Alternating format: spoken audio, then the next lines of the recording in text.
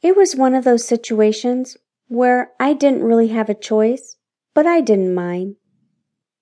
See, I'd gone to college just a few weeks before, and then without any warning, there was a flood back in my hometown.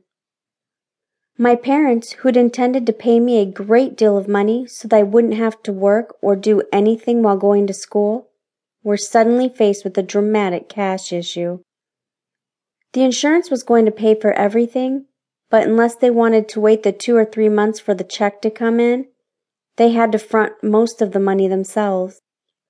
So, even though my tuition and books were paid for, I was really in trouble.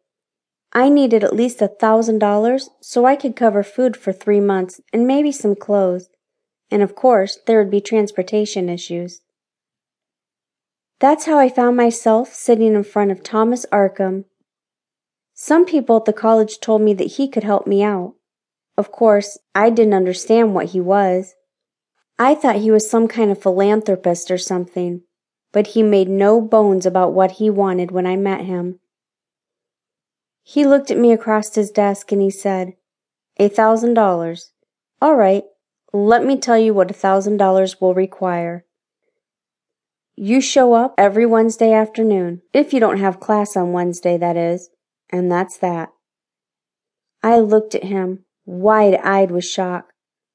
But the truth is, it would be a lie if I didn't admit I was instantly interested.